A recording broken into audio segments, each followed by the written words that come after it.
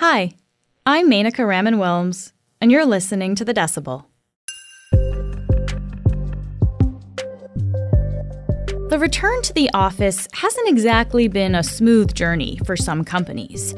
And as a result, a lot of offices in those shining towers in Canadian downtowns are sitting empty. The Globe's real estate reporter, Rachel Younglai, is here to explain who's feeling the strain now that hybrid work has become the new normal. This is The Decibel from the Globe and Mail. Rachel, thank you so much for being here today. Thanks for having me. So let's just start by putting this office vacancy rate into some context here. In big Canadian cities, how does it compare to pre-pandemic levels in terms of empty offices? Well, in Toronto, we're at 15%. In Vancouver, we're at 11.5%. And in 2019, they were both below 5%. And if we go back and we compare it to previous downturns, I mean, they're higher than the Great Recession, which was in 2009. And it's even higher than after the dot-com bubble burst in the early 2000s. Okay, so this is significant then. Of course, these vacant spaces are owned by companies. So can you just give me some examples of what type of companies are affected by this? Yeah, some of the companies that are trying to give up space right now are financial services companies like CIBC, accounting companies like PricewaterhouseCoopers, and of course, tech companies. And they range from names that you would probably know, like Plenty of Fish, to other ones that are less well-known, like Diligent and Intellex. Okay. So let's unpack this a little bit. Obviously, if there's an increase in vacancies, we've got a supply and demand issue here. There's too much space for companies and not enough people in them, frankly. There's also a lot of cranes in the sky, at least in Toronto. There's new building happening here. So what's happening on the supply side of the equation? Well, for a while, I would say the Toronto and Vancouver office markets were undersupplied in terms of office buildings, and that led a lot of new developments, new office buildings to be developed and built. And we always knew that these buildings would start opening in 2019, 2020, and over the past 2 years. And so what we've seen is all these buildings are finished, they're completed, and they're opening, and their space is open. And now these new tenants are moving into these spaces, and those tenants are leaving their old spaces behind. So in terms of supply, we're seeing a lot of supply come onto the market.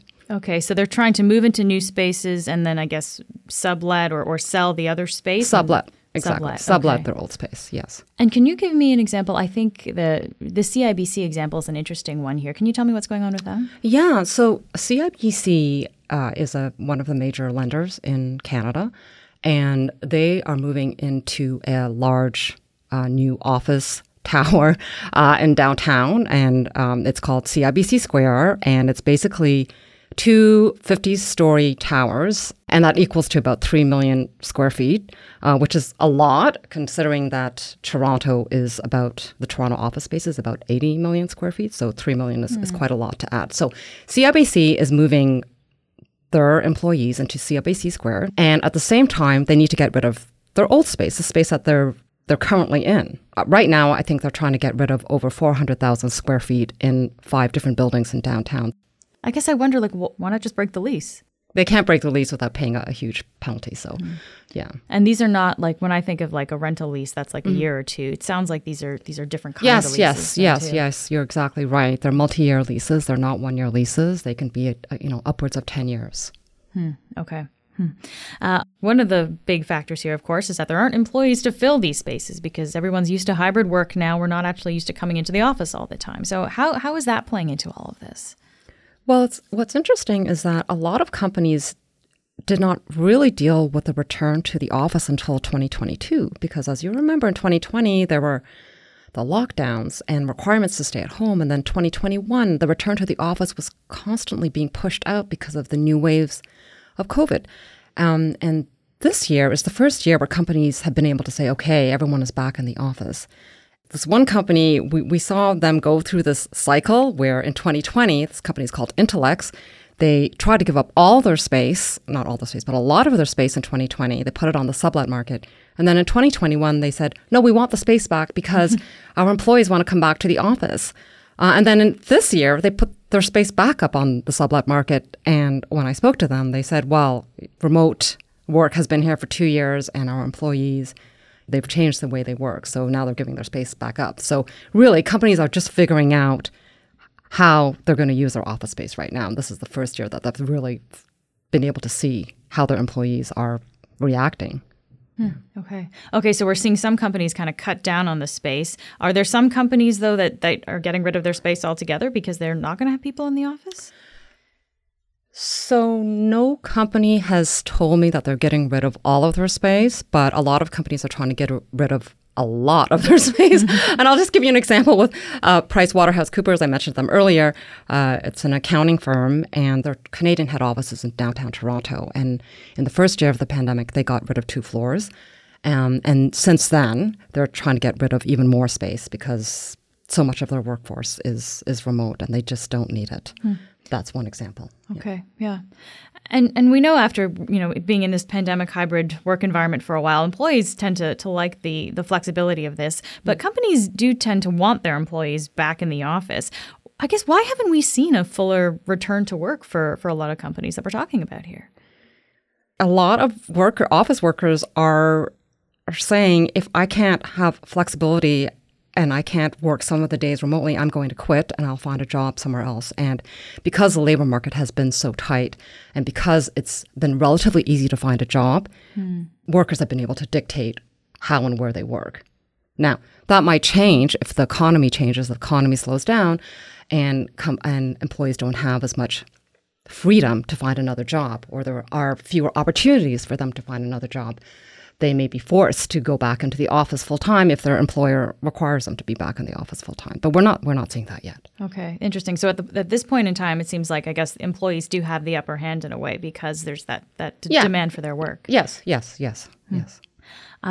Some of the companies that are facing this as well are tech companies. And in fact, there have been significant layoffs at some of the really big ones like, Meta, Twitter, Amazon. We're hearing about this in this part of the year now. How has the tech crunch that we've been seeing lately playing into all of this? So we're not seeing the large companies give up office space yet in Canada. We're seeing the smaller companies give up space. So Plenty of Fish, for example, or Kabam, it's a online gaming developer. They're trying to give up space. A smaller company like Finance IT, which is in downtown Toronto, they're trying to give up space. It's starting to affect the smaller companies, so smaller companies that rely on venture capital funding. So some of that funding has dried up. And so because they're not getting as much capital or getting as much funding, and because their workforce has largely told them we want to work at home, they're the first ones to give up space. And we saw that also at the beginning of the pandemic in 2020. It was a lot of the smaller companies, the small cap companies that were giving up space first. So that's what we're seeing right now.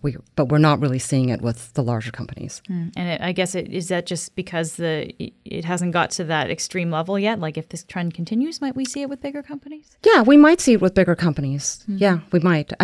We do know that some of the larger companies had been looking for more space in Toronto, and they have kind of put that on hold. And in 2021, we saw some U.S. tech companies were looking for space in Toronto. They, too, have put their searches on hold or on pause while they're trying to figure out what's going on with the economy. So, we haven't seen the larger companies like Meta cut space yet. We'll be back in a minute.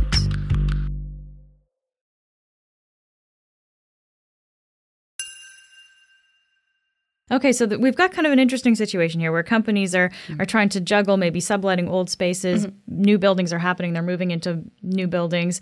They've got a lot of space to deal with here. Employees that don't necessarily want to be back in the office. So there's a few different things that are happening here. I guess out of all of this, who's really feeling the pinch here? Who's I guess in a difficult place? Well, it's not the landlords, not yet, because they're still tenants are still paying the rent. And so I would say it was the smaller companies, if they are seeing problems with their revenue and they are not able to sublet their space, they might be facing difficulties.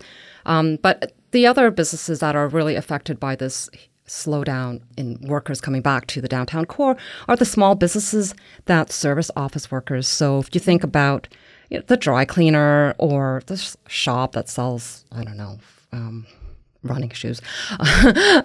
They're all being affected because they're not seeing the same volume of workers pass by their shops on a regular basis. So I don't think it's the more established restaurants in the downtown core that are feeling it as much as the smaller retailers, because a lot of people decide, or a lot of workers, when they come to the downtown core, they want to make a day of it, and they come to the office and they also schedule a lunch with a contact, or they schedule a dinner or a drink or some entertainment with a client. And so that has not, I don't think the restaurants are feeling it as much as the smaller businesses. Actually, that's an interesting detail then, because when people are coming into the office, it's a bit maybe more of a social day in a way then. So they're actually still supporting the restaurants, at least on that side. Yes, exactly. Huh. Okay, so then what's happening in terms of rents? Are new tenants scoring really great deals here or what? We haven't seen a drop in the rental rates in Toronto or Vancouver. And that's because even though the vacancy rate is up, there's still competition for places, and there isn't pressure on landlords to drop the rental rates yet. All right. So, Rachel, we've gone through a whole bunch of different factors that have caused this uptick in more empty offices in the downtown core of big cities.